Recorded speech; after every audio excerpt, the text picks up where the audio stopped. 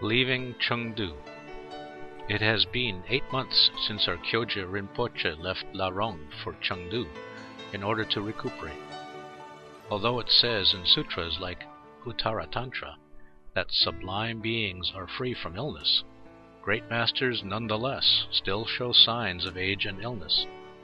They do so to demonstrate impermanence and the sufferings of birth, sickness, aging, and death, as well as to cultivate beings' merits and to free them from the demonic grip of ignorance.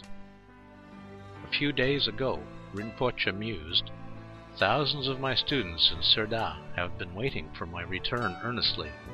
I must fulfill their wishes, no matter what. Let's go back."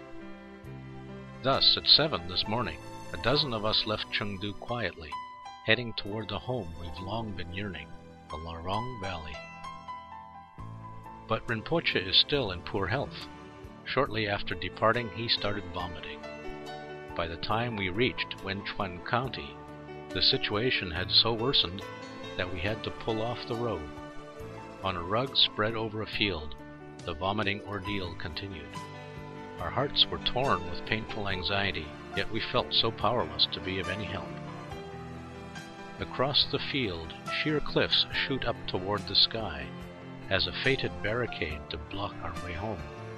The river nearby rolls on in immense surges, as turbulent as my agonizing soul. Woeful tears well up in my heart, and they flow into a sad melody. The green mountains shoot high up into the clouds. The raging river continues to raise high turbulent waves. As our dear teacher suffers from unrelenting illness, how we disciples feel unbearable agony and pain.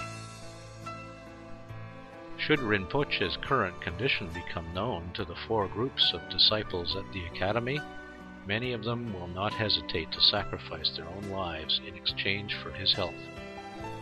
But while bearing witness to our teacher's haggard appearance, I am at a loss as to what to do.